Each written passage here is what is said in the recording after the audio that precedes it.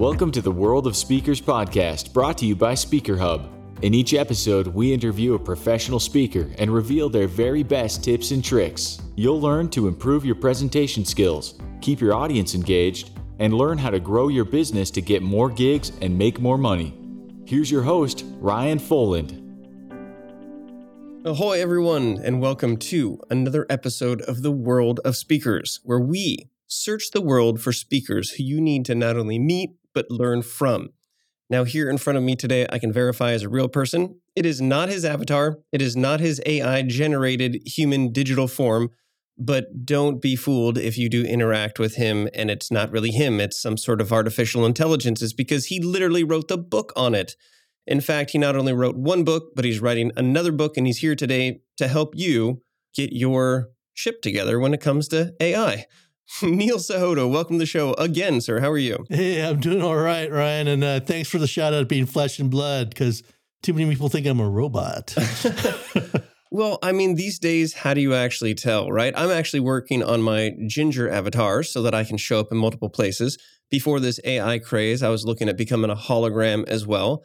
But it is nice to have that IRL. And when we interviewed in 2001, we were virtual. And so now we're here live in person. I can reach out, give you a high five. Woo! All right. So how does it feel to be a real person? You know, it's kind of hard for me to tell because I've been one my entire life. You know, I'm reading a book right now called Being Wrong, and it's a whole study of wrongology. And in one element, there's lots of research that they pull from.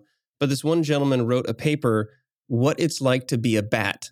And his whole concept was, if you're trying to understand what a bat feels and how a bat thinks, you can't as a human because you're not a bat. And so a bat has different sonar and radar, and they hang upside down sleeping, all these things. So we as humans try to connect and think, how would it be to be a bat? But you can't be a bat if you're a human. So as a human, you can only relate to other humans. And here we are as humans relating to humans. That's true, right? But that's an interesting point because I think as human beings, we think we can understand what a bat's like, but we look at everything through a human lens. That's the challenge. I'm pretty sure bats aren't worried about virtual avatars. Right. But bats are mammals. And so there is this thought that maybe there is some sort of consciousness, maybe there is some sort of commonality there. Could we ask ChatGPT or could we ask Claude to help us understand what a bat is? Do you think they could help us bridge that gap? I think that if you were to ask ChatGPT or Claude or something, they could probably tell you things about a bat, but I think the whole consciousness discussion is a little beyond their pay grade. Okay, well, here we are starting off talking about bats and our ability to relate through AI. It's going to a great start, but let's actually get this thing started. Let me start off with a question I ask everybody, and it is, tell us a story that shaped you. It's best if it's one moment in time rather than a whole series of events. And getting to know people is really accelerated by the stories of your past. So tell us about your bat experience, maybe. I remember the first time I actually had to teach a class at the university as a professor. I was trying to think, if I was teaching a class of bats, how would that work? But I reoriented back to people. But I actually thought back to what it was like to be a student and all the things I thought were good and bad. And then it dawned on me in that I actually did not like a lot of my college professors. They were very smart people. Where'd you go to college? I went to UC Irvine, zot. Nice. Now, the faculty here today are not the faculty of the past. So. No. I'm quite old, everybody. So those guys are long gone. But, and I understand better today that most people are here to do research and things like that. They're smart people, don't get me wrong, but they're thinking about, okay, I'm going to teach you mathematical finance, or I'm going to teach you about politics in Korea. And what did you study? Poli-sci and math? Poli-sci and math and computer science. Okay, good. Wait, three? Three undergrad degrees. I only got two. That's crazy. You can catch up, man. Okay, Well, I got an MBA and I'm working on, maybe I'll get a master's in sailing or a PhD in pirate. Dude, I love that one. Let's do the PhD in piracy together. Okay. We start our own curriculum. All right, back to your story. So what I realized was I'm trying to teach knowledge to these students, right? I'm teaching an MBA class. They're taking this elective to get a job. So what's going to be most helpful? It's not that, okay, this subject, here are the 12 key things you really need to know about it. I'm thinking about, okay, in my 10 weeks, what can I teach them in 10 weeks that's going to actually help them get that job? And it might be only 5 or 6 things. And that's really how I oriented. That's really started getting me thinking that, especially as a speaker, I'm not on stage to talk about myself or how awesome I am. We all know that, though. Right. I pay you for that. But it's to impart information or help people figure something out, right? Take a next step. It's the same thing with teaching a class. And so that experience of trying to put together, lecture materials, the curriculum for the course, really got me thinking about it's the audience. That's what I really took away. And that's something I've actually migrated, speaking, consulting work, the whole 9 yards. It all boils down to what's the value you're creating for your target audience. Well, you said 2 different words, and I want to know the difference in your mind. One, you said you're going to impart knowledge. And then almost in the same context, you talked about how you were going to share or teach them information.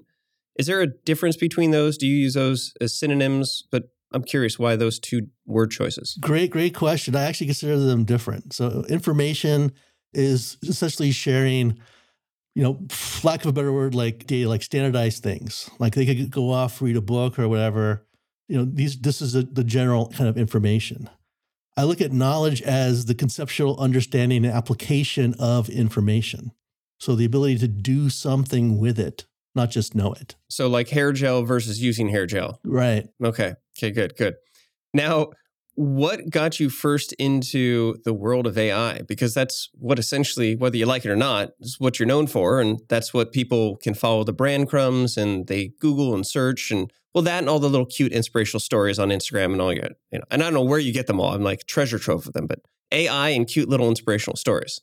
It's just the experience, right? It's looking at things and seeing opportunities rather than threats. So like the AI, for example, that started like 20 years ago, where we have some new technology tools. We're doing a lot of things with like data and data analytics. And I got big name guys I'm working with like Michael Eisner, Warren Buffett, going, Neil, it's amazing what computers are telling us. And it's just like, they're not actually telling us anything, but could they? Right? Okay, so I'm jumping in here because you added another word to this sort of bank. You have information, which is the standardized, what would you call it, the data at the end of the day? Or like, you said a book or some information, but the information is maybe what's already available. Then you talk about the knowledge, which is the application of that. But then you threw in this whole experience word. So how does that combine with that triage of words? Another great question, right? As we do things, it doesn't always seem to work out quite like we planned. Right. Like you get the information and then you go to acquire the knowledge and you apply it, but then maybe it doesn't actually work. Yeah, it doesn't. It may not work perfectly or doesn't work at all, but that's kind of the experience. And you realize that you can't really just follow a set of steps, right?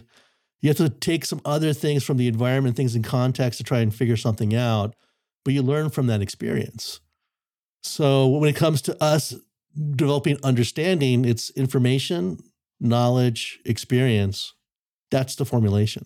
And if you're forming a syllabus for a class, you're really helping them to understand, starting with information, that they can acquire the knowledge, but only get it if they actually go through it and experience it. Correct, which is why I always have them do hands-on projects.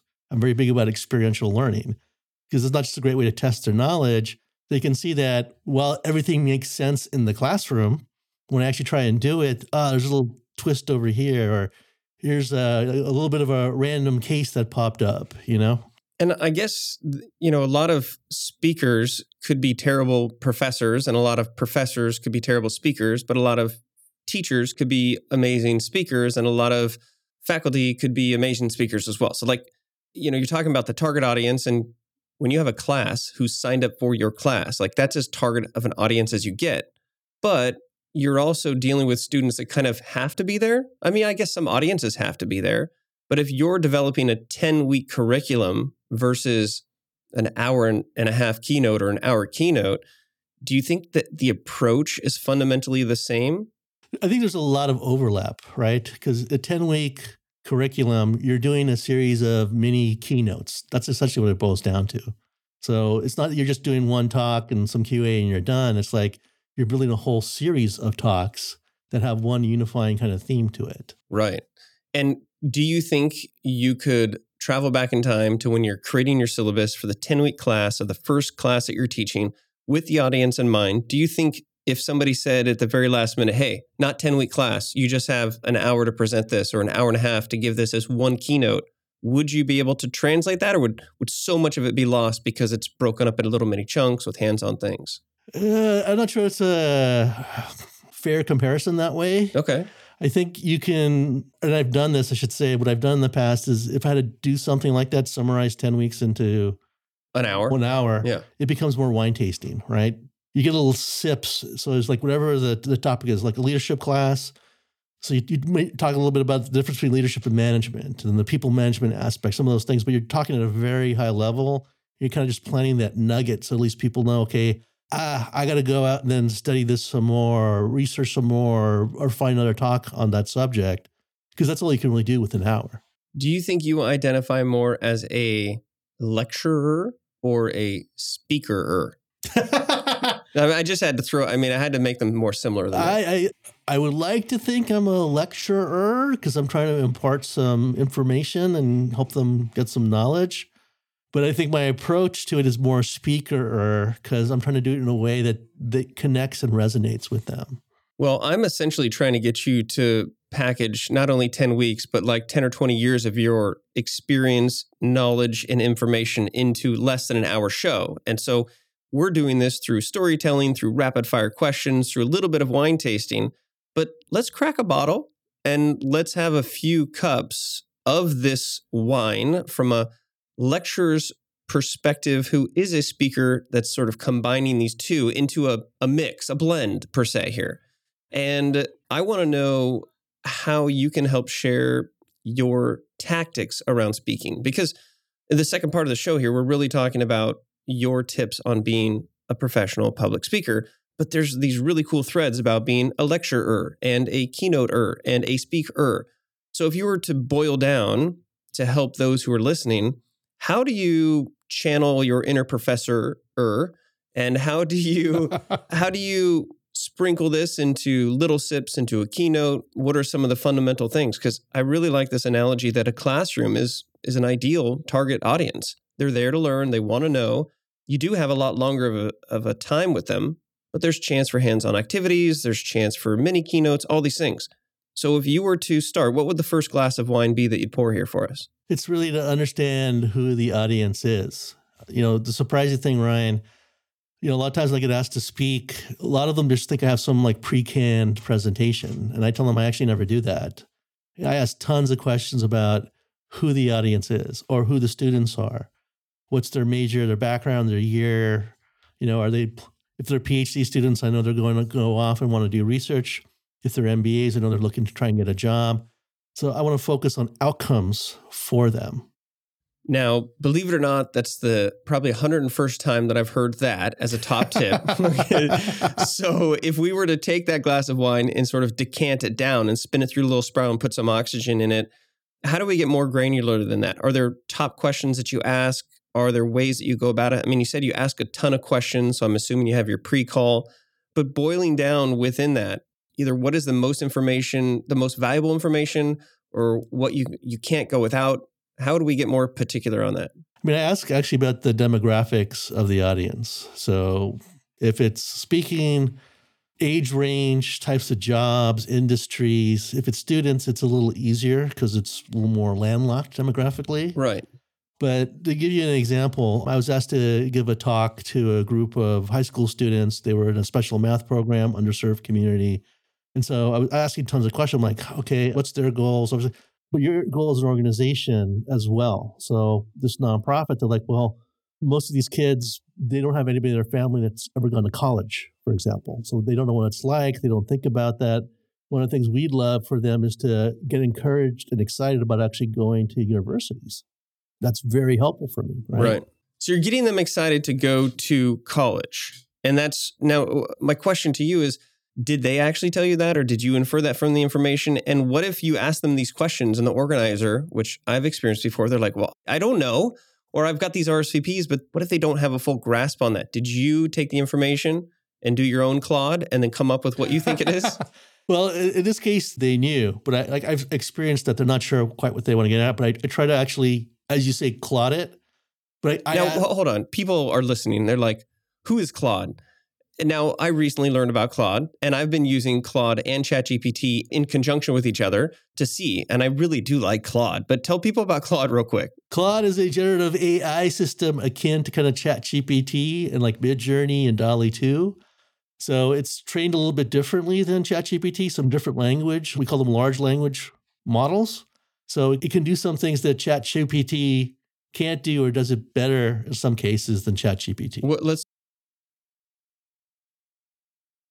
I don't know if I want to do that, because I'm sure my buddy Sam Altman's going to wind up listening to this going like, Neil, what are you doing to me in OpenAI? Okay, Sam, we're not buddies yet, but we will stop doing that. You know what? It's still an arms race at this point. It is, and don't get me wrong. There's some things that ChatGPT is very good at.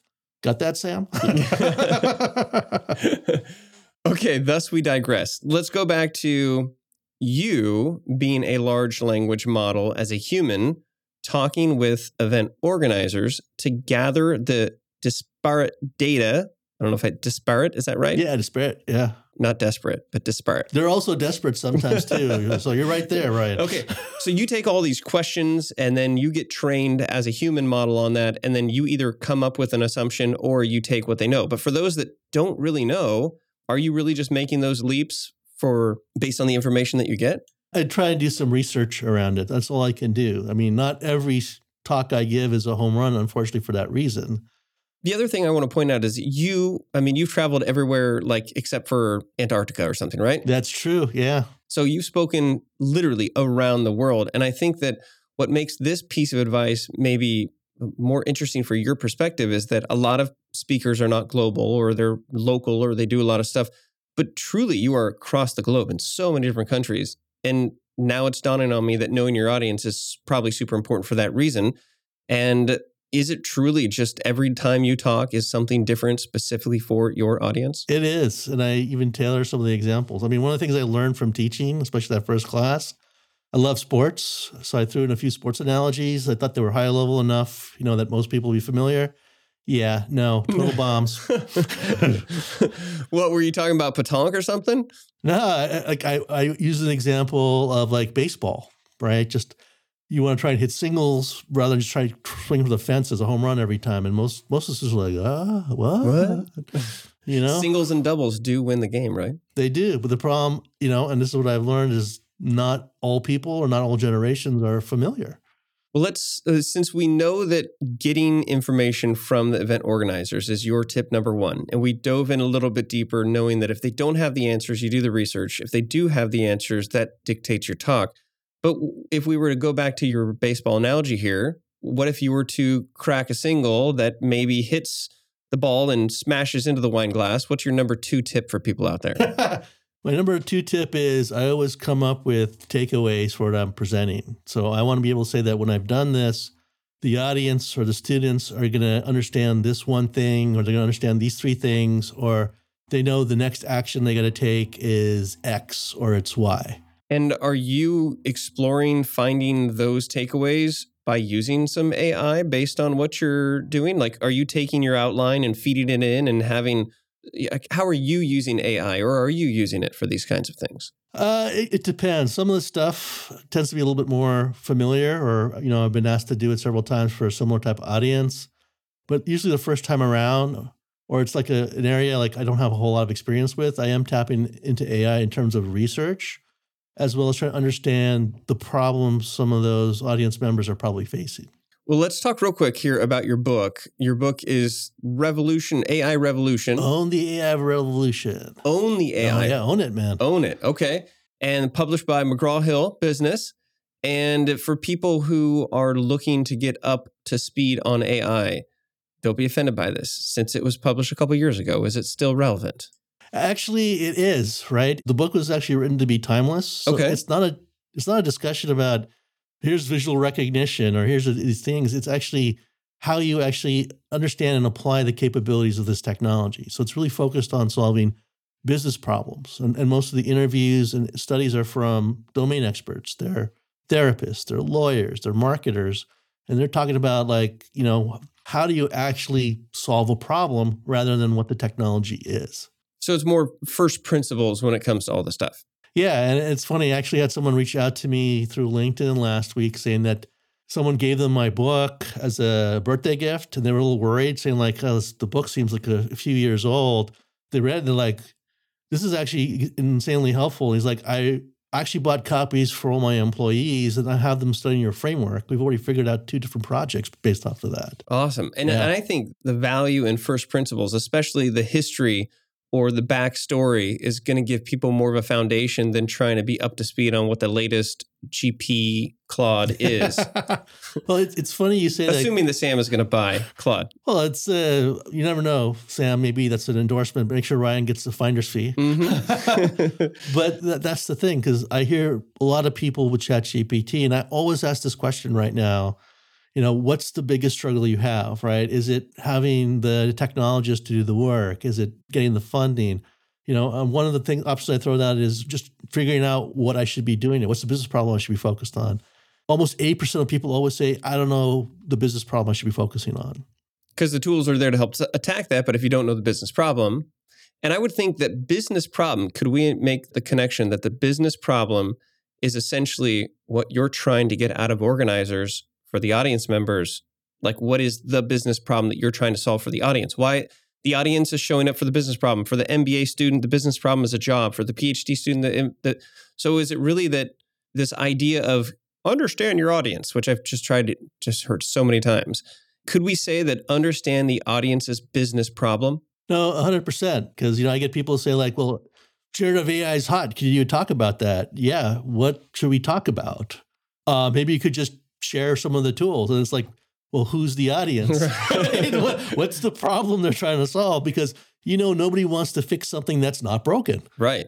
Or they just want to get up on the trends. But if you only have an hour and a half for wine tasting and you're not going to enroll in a 10-week course to really get the hands-on, as a speaker or a lecturer, you really have the responsibility of that distillation process to get people, just enough information to get excited, but not enough information for them to gain the knowledge or experience, because that has to happen afterwards. Yeah, and that's how it is. That's why I always feel like, especially for being a speaker, there's got to be some takeaway, some next action for your audience, right? I've done like lightning talks, these 10-minute talks, and I've heard other speakers go like, that's just stupid. You can't do anything in 10 minutes. I'm like, you can make one really great point in 10 minutes. Yeah, it's actually just like if I had more time, my email or letter would be shorter. If I had more time to prepare, I could make the speech shorter. And I forget what president it is, so I'm not going to claim it. But they said something like, if I have to give a talk that is an hour, I need a week to present or something, or a week to prepare. If you give me no time limit on how much I need to speak, I'll do it right now. And I think we forget, or there's this, it's just not intuitive, right? It seems like you would need longer time to create a longer talk, but it's the exact opposite. And so the more you know about the business problem, the more you can have less fluff and more directly speaking, whether it's 10 minutes, 7 minutes, 18 minutes, or an hour and a half. Well, that goes to your point about distillation, right? To refine your message takes a lot more work. Yeah. We had the United Nations, we had our AI for Good Summit. I was hosting something in the Leadership's Lounge. So we had some speakers come in, they would do like a 15-minute little presentation, and we would do a fireside chat. So, I had a guy, SVP from Microsoft, super nice guy, sends in his draft slides, and we're looking at it, and it's like 53 slides. It's like you have 15 minutes to present. Slides, lots of different things. It's like just throwing out everything out there. And it's like, and I gave him the feedback, hey, I appreciate all the information. I know there's a ton of stuff Microsoft's doing. You got 15 minutes, man, right? We're going to have a fireside chat. We can figure out what we want to talk about there. For 15 minutes, make 1 or 2 really great points. Just set the table for the fireside chat. But you want everyone walking away thinking about, I got to go talk to the Microsoft guys at their booth afterwards, right? That's the way you want to do it. Not just here's the large laundry list of stuff that's going on. If something sticks, stop by. If you got a little mud in your eye, come on by. Okay, I'm going to call out 2 words here, which is this idea of the point, because you said you have to make, let's say in 15 minutes, you make 1 point, and in, say, an hour, you make 4 points, something to that extent. But then you also talk about the takeaway. And so I'm curious the difference between, or the connection between a point and a takeaway. In my mind, the point is what you're sharing in the moment, and the takeaway is what you have to do, afterwards or think more about, or that's a knowledge or experience. Is there something around there? Yeah, the point is the key, like objective information, whatever you're trying to do. The business problem that you're addressing. Yeah, during your talk. Yep. The takeaway is the next step afterwards. It's almost like a homework assignment, right? It is a homework assignment. It is. I didn't want to say that. Sorry, everybody. Pretend it's some other type of assignment. Well, fun work assignment. Fun work. I love it. So what makes for good fun work? I initially had takeaway here, but what are the elements? Because that's not easy. Organizers, or even if you're applying for a talk, or they'll usually say long description, short description, takeaways. What does the audience leave with? And that's not that easy to go and figure out. What are some, I guess, qualifications of a really good takeaway? What does it entail? It's got to be a real specific type of action. So, give you an example. I get a lot of people obviously asking about AI, and the question is, okay, where should I get started? Like, I'm looking at my business where I get started, and I always the takeaway I give them is, go talk to your ground employees, ask them what the most boring or tedious thing they have to do is. That's probably your best opportunity for AI, right? But the takeaway is now, I got to go talk to those guys and understand what is that boring thing versus just go play with ChatGPT. Exactly. Yeah. Because I've heard from people that either jump on it or try it, and they're just lost. They're not sure what to do. I use it every single day. I think about the things that are mundane, or every time I use something that has to do with writing, I just use it as a cross-reference, or almost like a spell check. Well, you have a purpose, right? Right. You have a purpose when you use ChatGPT. If you're just going in raw, it's like, here's a tool you should learn. You have no, like you're saying, there's no focus. You're going to get people like, write me a love story between Stalin and a bat that takes place on the moon, right? That's what people wind up doing. There's no intrinsic value to that. Okay, so let's come up with a takeaway for this part of the talk, which is how to possibly leverage some large language model AI like ChatGPT or Claude, or the next one that comes out, or the next, or the next. But in the theme of takeaways, I bet we could task people to say, take your speech, and it could be one that is a video that you transcribe. It could be one that you have an outline for. It could be one that you've already created a long description for that you've given. Do you think it would be an appropriate, definite takeaway to say, use one of these large language tools, feed it that information, basically copy and paste it in there, and then say, what do you think main takeaways for people and my audience to do afterwards, and then see what it generates? Is that enough of a specific? Yeah, but you have to give it some information about your audience, that kind of stuff, right? This is where prompt engineering, the parameters become really important. Like, one of the things I actually did was I took a transcript of one of my talks into ChatGPT, and I asked it, am I using buzzwords too much? And it came back and said, well, you actually used this one word like 80 times in your talk. So it's like, okay, I got to tone that down. Okay, so that's a different application of basically taking your raw talk and then doing it. Have you heard of Yodely? I've heard of Yodel. I don't know Udely. I'll have to put it in the show notes, but I actually got reached out to by this gentleman who was at Google, young guy, and then he quit. And he's passionate about public speaking. And so he asked me a bunch of questions, and we talked a few times. And then next thing you know, he came out with this AI model where you can upload your video, and it does a full analysis of filler words, of buzzwords, of your pace, your tone, where it hits different stuff. Oh, wow. And then he raised $7 million. And then he got Toastmasters on board. So if you're Toastmaster, you have access to it. It's out there. But like, that's an AI tool for your speech, which I think is an amazing element. But if we're looking at using ChatGPT for like a takeaway, when you say prompt engineering, people I still don't think fully understand that. Give me the fast talk on prompt engineering, what it is, and then use it in context to explain the homework assignment for people here today. So prompt engineering, when you ask ChatGPT to do something, you have to prompt it, right? It doesn't do stuff on its own. So you have to kind of lay out the parameters. So I'll give you an example of a bad prompt, right? Or write me a resume for this job. What job? Exactly, right? And a lot of people think like you get something bland out of it, it's like, it just doesn't well. But a good prompt is the more parameters, the more specifics you can put around it, the better. So you'd be like, ChatGPT, I'm going to give you a job description. Please, I'm going to give you a job description. I'm going to give you my normal resume. Please tailor the resume for this job description of a financial analyst at Citibank with, 10 years of experience, playing up, these 2 key skill sets or whatever they are. You could even say have it in a professional but upbeat tone. Yep. And I think what people don't understand is that like a lot of the prompt engineering happens off of the platform in like a Google document or a notes, because as soon as you it's like Discord, as soon as you hit enter, then it's like, you're done with it. Yep. So creating an engineered prompt that is full of information and you're talking to it, assuming that it understands, and it does. I don't think that if you've used it enough, you realize that you can just say these specific things like up in the prompt and then down in the prompt and then just add stuff, but it takes it all and understands it. So building that in notes or something and then pasting it in, hitting enter, and then you get a response. Yeah. And so if you're a speaker trying to do some of this stuff, the honest truth is if your prompt's probably not at least 150 words long, it's probably not a good prompt. So for your homework, everyone listening, Professor Sahota is going to share with you, use a generative AI platform like ChatGPT. Sam will be happy. And create a prompt outside of that and then paste it in there. But give it information about you, your bio as a speaker, what your topics are. Maybe paste in your LinkedIn bio is just as a default. And then explain what it is you're talking about. Maybe some of the examples. If you have them, just paste it in there.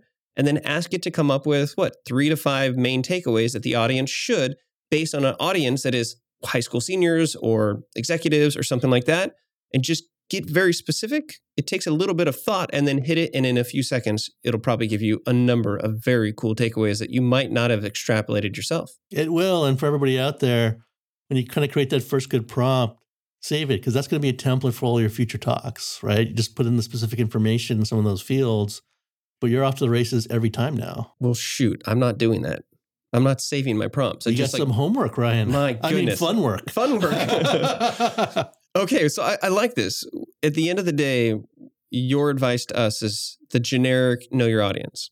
But the value in the basics, which we've heard so many times, is that if you're not addressing the audience's business problem, then you're going to be like somebody who's just trying to chat with ChatGPT without any understanding of what you should be creating. And it could present a 52-point PowerPoint slide with all the information you need, but maybe that's not what you need, or it's too much, or it's going to overwhelm the audience. So your fun work to experiment with AI, to see about finding the right takeaways for your audience, which you could also ask for the points to make.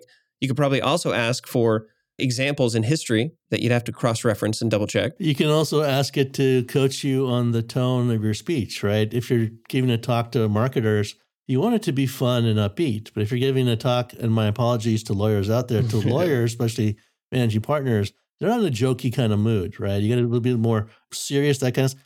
It can help you with the tone and the way in your script to make sure that you're connecting with them in that way. And you could literally talk out your talk or your speech or recording and transcribe it, drop it in there and ask evaluative, that's not even a word, evaluative questions about it and then get some feedback. So hold on, Ryan. Yes. You want your mind blown? Yes. So we're talking about ChatGPT. Got that, Sam? GPT. By the way, can you help me get Sam on the podcast? I'll ask him, man. Might be a little tough. He's not that much of a speaker if you haven't noticed. I know. Well, he's very calm. And I've watched a lot of his interviews. And I like his pace and his introspection. So, Sam, I'd love to have you on the show. All right. Well, we'll work on that. But blow my mind. GPT-5, right? So that's GPT is the basis for ChatGPT. And we're at GPT-4 right now. Yeah. Right? That GPT-5 will have the ability to look at video and images. So in the near future here, you can record your practice talk. So it'll be able to help you not just with the script, but your body language. There you go. Mind blown? Mind blown. You are using your right hand too much in You are pacing around too much.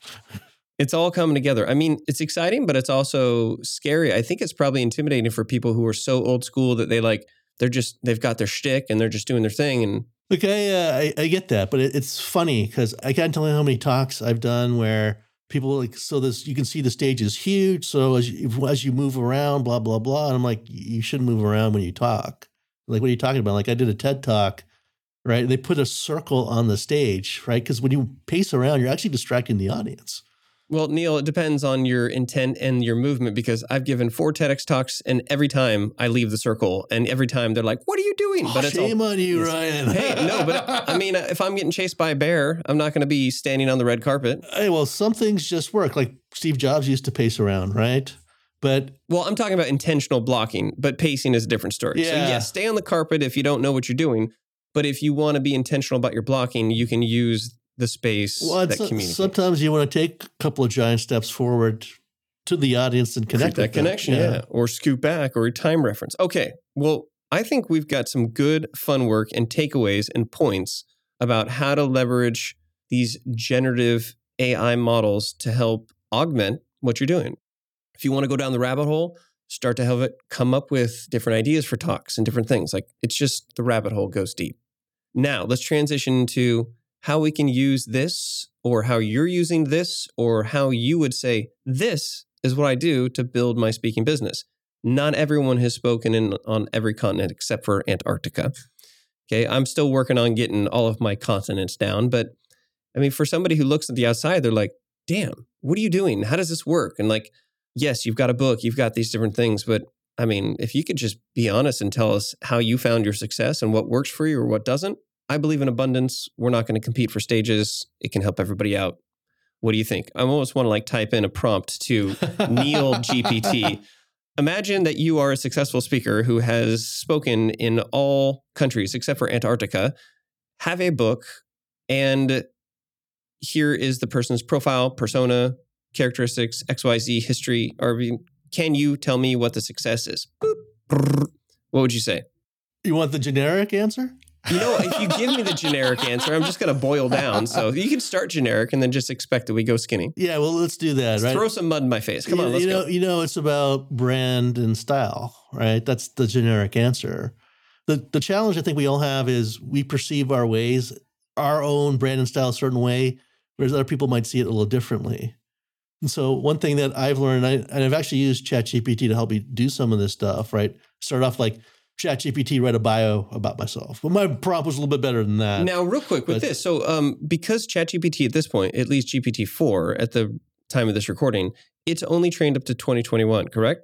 Not if you have the paid version. Okay. If you have the paid version, it's, I think, until December of 2022, but they're updating it, like they're adding every couple of months more stuff. Okay, because I've asked it like, what do you know about Ryan Foland? And it gives me an answer, but it seemed a little bit outdated. So, but did you feed it stuff and then come up with a bio? Yeah, because I actually will point it to other talks and other things. I have a wealth of data about me out there, for better or worse. But I have a ton of speaking stuff everywhere, right? Scripts, videos. So you pulled all that and engineered a prompt to help it come up with maybe how the world perceives you as a brand. Yeah, and it was a bit of an eye-opener for me, right? Because it's looking at that, testimonials, other things. And one of the things that actually came up and said is that you have this unique ability to take very complex topics and speak about them simply and in a relatable way without making people feel stupid or sounding condescending. And it's like, I was doing that? Whoa. So how did that self-awareness, is that showing you that there is a desire for people to learn without feeling bad about it, and people are looking for simple answers to complex topics? It is, but again, going back to the teaching thing, right? You're trying to teach the students something, right, that is complex and difficult, but you don't realize the way you might be teaching it seems like, okay, I've really dumbed this down. But they're still going like, oh my God, what the hell is that professor talking about? Right. So he's just trying to show us how smart he is, that kind of stuff.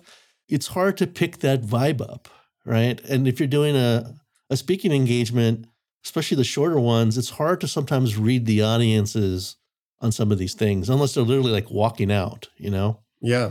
And I think that was actually very important because, talking about AI, what I've really come to see over the years is a lot of people are afraid I'm going to come in and give this uber technical talk. And that's not my shtick at all. Right. Well, especially if they're not even sure and they're like, come talk to us about it. And in their mind, it's complex and it's technical. So, but based off of that feedback from ChatGPT, I changed some of my marketing, and that's actually improved my pipeline as a result.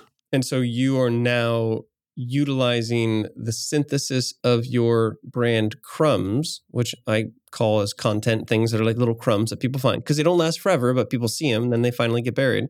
But using that sort of real-time feedback, you took a better guess at what the perception is of you and then tweaked your messaging to put out there, hey, this is how I am. Because it's hard for you to get that on your own perspective. No, 100%, right? It helps say, okay, these are my actual strengths that people see, play that up. At the same time, I can look at some of the weaknesses and say, okay, these are the areas I need to improve upon. So here's another prompt engineering fun work for listeners.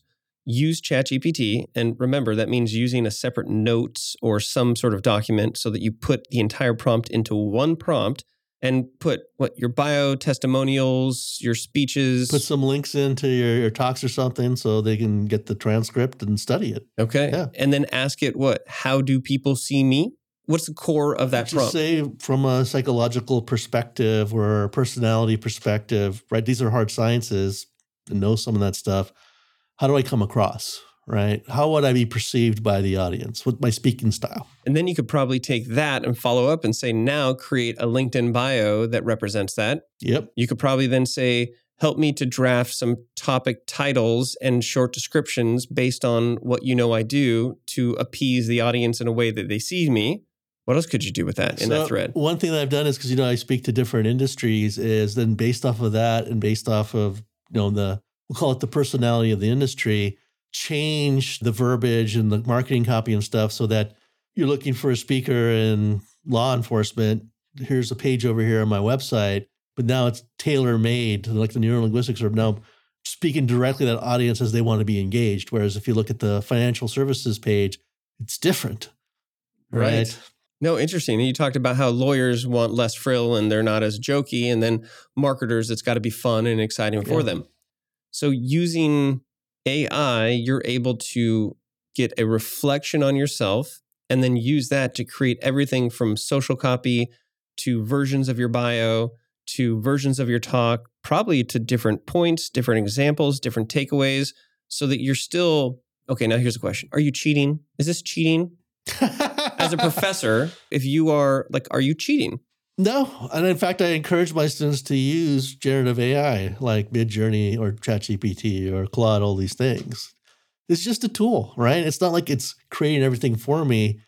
It doesn't do anything unless it's prompted, right? Look, whatever this stuff is, it's called generative pre-trained transformer. That's what GPT stands for.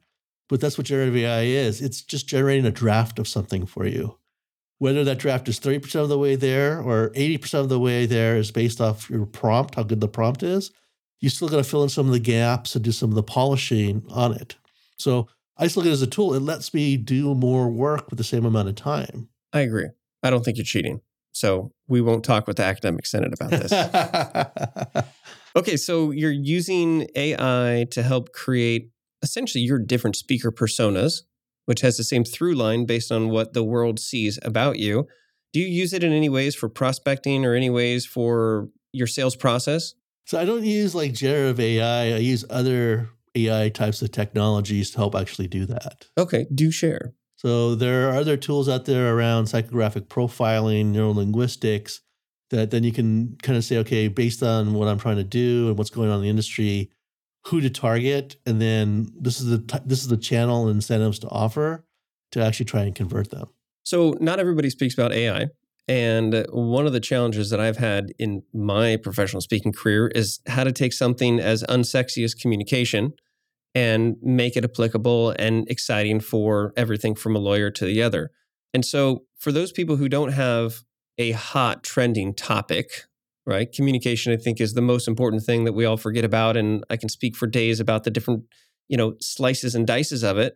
But for somebody who's talking about leadership or for somebody who's talking about overcoming, defeat, or somebody who's using sports analogy to talk about finding your purpose, some of these topics that have just been, I don't know what the right word is for it, but I feel like people are somewhat desensitized.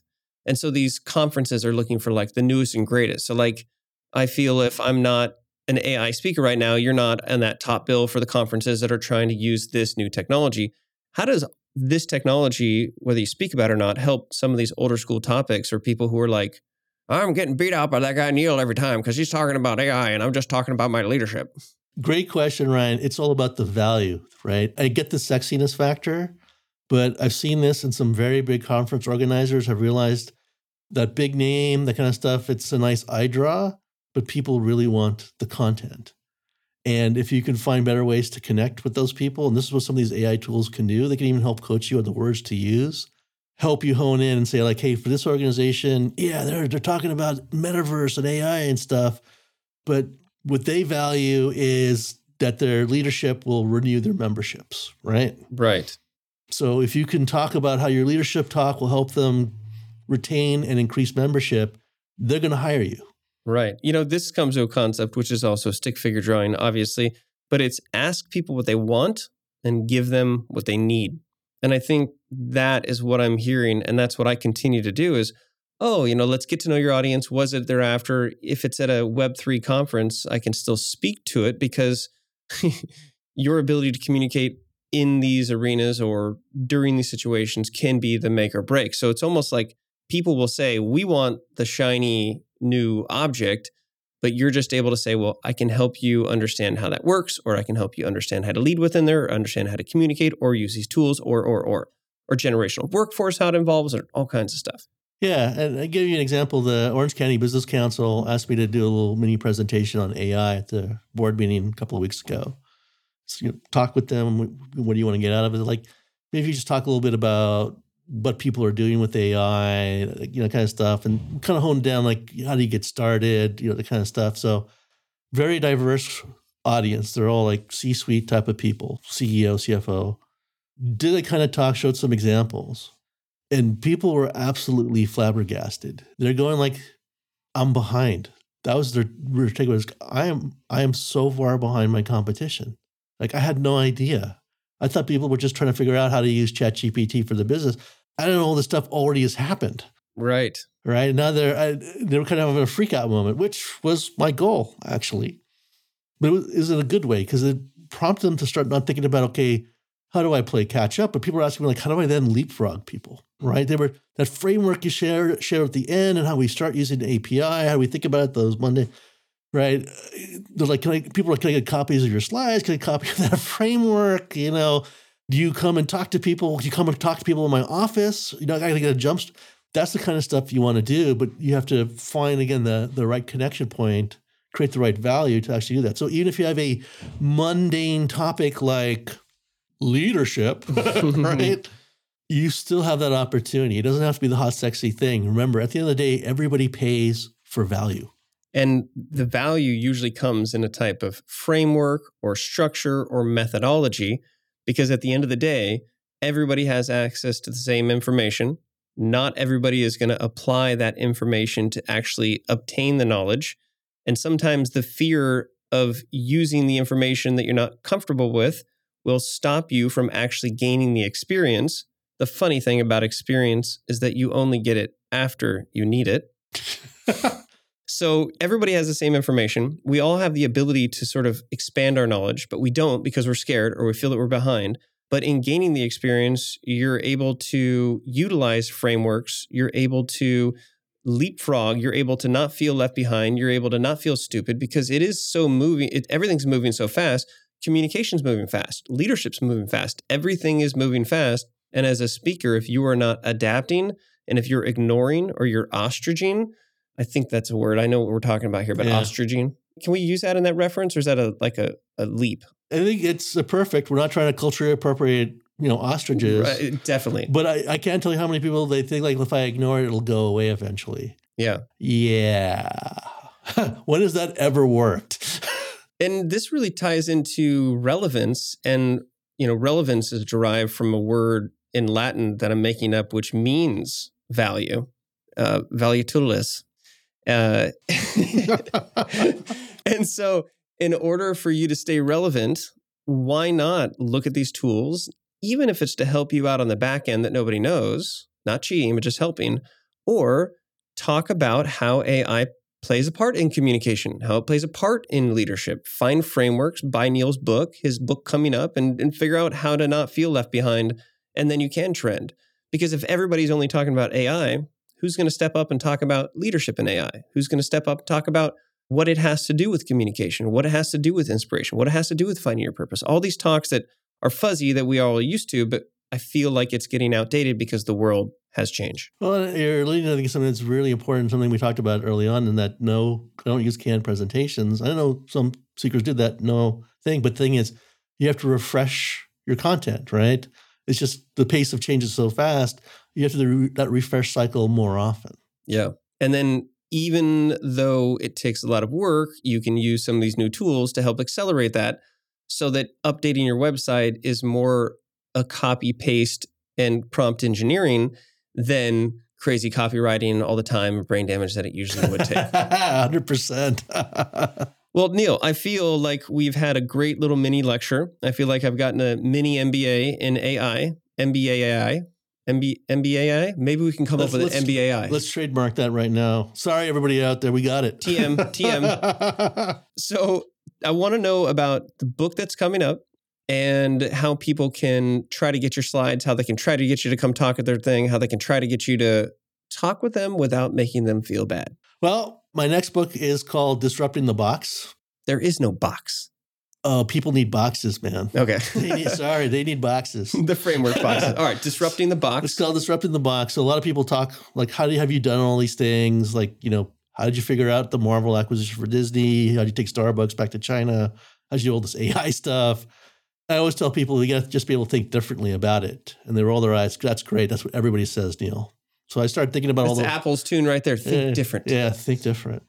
But I started thinking about it, like, how did I really do all these stuff? And I realized I really followed a series of steps. There were some techniques and stuff I developed that I use. And I realized I can actually share this with people. This is totally repeatable. Another framework. Yeah. And so Did you ask ChatGPT to come up with it? Did not exist yet. Oh, okay. ChatGPT did not exist yet. I would have. Maybe you should. I've run this by ChatGPT. Okay, that's good. But it hasn't been trained on disruptive thinking or innovative thinking. So it's just like, blah. It just comes up with the next most logical word. Okay. That's right. But I piloted that out with some companies. They loved it. They were able to teach their own employees, use it. So I run workshops off of it. And I just realized, I'm not helping the masses. So my next book is really sharing the framework and that technique. So it's called TUCBO, TUCBO, because there are 5 steps. Think different, which is the ideation. Understand different. So vet it out, understand what the value you're really trying to create is. Create different, leverage the tools to build whatever you're doing, your product or service, like AI. Be different. So how you actually to drive market adoption and buy-in. And then own different, which is you have to build the infrastructure to be successful. I always talk about Tesla. Well, Tesla's not the first electronic vehicle company, but they're the first successful one. Why is that? They took away the biggest reason for people to say no to buying an electric car. How am I going to charge it? They went out, built the infrastructure, supercharging stations. Nobody else was willing to do that. That's the own different, the infrastructure. So on my website, I actually have a little mini thing on TUCBO. There's a little thing at the top that says TUCBO. You click on that, a little bit more. But if you want to learn more about me, you want to book me as a speaker, or you're looking for some consulting help, ask ChatGPT. Go to my website, which is just my name, or ask ChatGPT. But my website is just my name, neilsahota.com. Say it a little slower. You just said it really fast. It's neilsahota.com. Okay. Yeah. Thank you, Ryan. Laura Sokola has a great TED talk or TEDx talk called How Leadership Starts with How You Say Your Name. And I've had her on the show, and she's given me some real-time coaching for how to actually say my name. Because I used to say, my name is Ryan Foland. And people are like, oh, nice to meet you, Roland. So I literally have to slow down and get the uptick. So I'm Ryan with a pause, hit the F, Foland, and it ends in a downward. So you literally just went, Neil. Yeah, I probably need to talk to her and get some help. Because, the irony here is the one thing I hate talking about is myself. Well, it's a good thing that you just got through an entire show talking about yourself. Rip the Band-Aid off. I was trying to create value for your audience, man. Yes. But you didn't ask me about them ahead of time. Well, I had done the show once before. Okay. Yeah. I still have those notes. But I did tell you ahead of time that they are speakers looking to improve. Okay. I just, trying to call you out. And if I remembered your TUCBO. Not taco, not TUCBO, TUCBO. Not a tummy tuck. TUCBO is that boxing thing. Yeah, right? yeah. Talkbo? Talkbo. All right.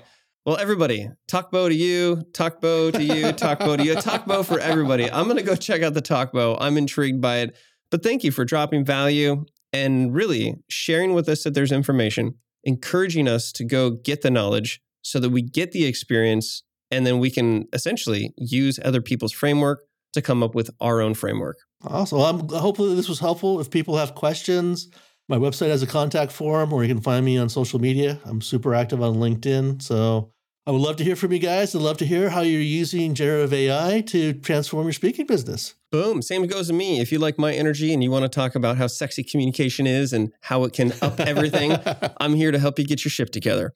So final shout out to our amazing sponsor, Speaker Hub. Neil, I know you're on it. We'll make sure that you stay on it and help people find you. But Speaker Hub is a place for you to be found as a speaker, to find call for speakers, to essentially connect with a speaking community. And this podcast is a huge part of it because we're just trying to share. We believe in abundance, and the more we can learn and the more we can use prompt engineering to help us accelerate, the better we all are until the aliens take over and then the world, burns up, or just like shortcuts or short circuits?